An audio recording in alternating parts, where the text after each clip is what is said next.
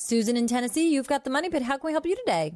I was calling because I have a large room that was converted from a garage into a living room, but it's got some dark, ugly paneling on it.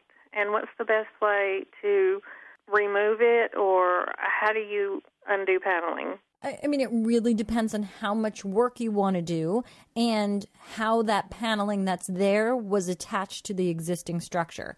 Now, it was the garage previously? Yes, and it was, like, ridiculous. It was paneled, and, like, it was a really elite garage when we moved in. It was crazy. Now, do you know, is the paneling just attached directly to the studs of the wall, or is it attached by glue to drywall? Have you had any clue what's behind it?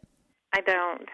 I wonder if there's a place, where you can lift up a piece of trim or remove a switch plate and see what's sort of going on with that. Because it could be that it was a garage. It could just be that the paneling was put directly onto those studs, and then you could pull that off and have a clean slate and just go ahead and put some drywall up. And while you're at it, add some insulation, because if it was a garage, there's a good chance there wasn't any there before.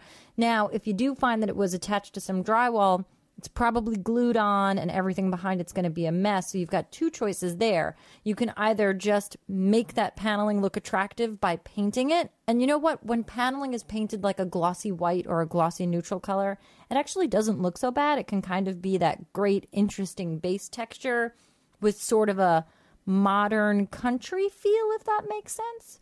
But if that's something that you're like, oh God, no, I don't even want to see it, you can easily go over it with 1/4-inch drywall. The only thing is where you've got, switches or outlets or trimming, those things are going to have to bump out a little bit. So that requires a little bit of carpentry, but it's not the end of the world, and it is a do-it-yourself project.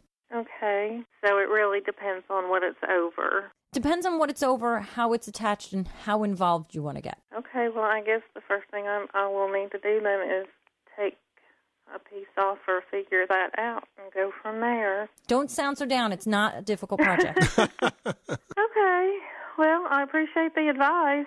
You're very welcome. Good luck with that project. Thanks so much for calling us at 888-MONEY-PIT.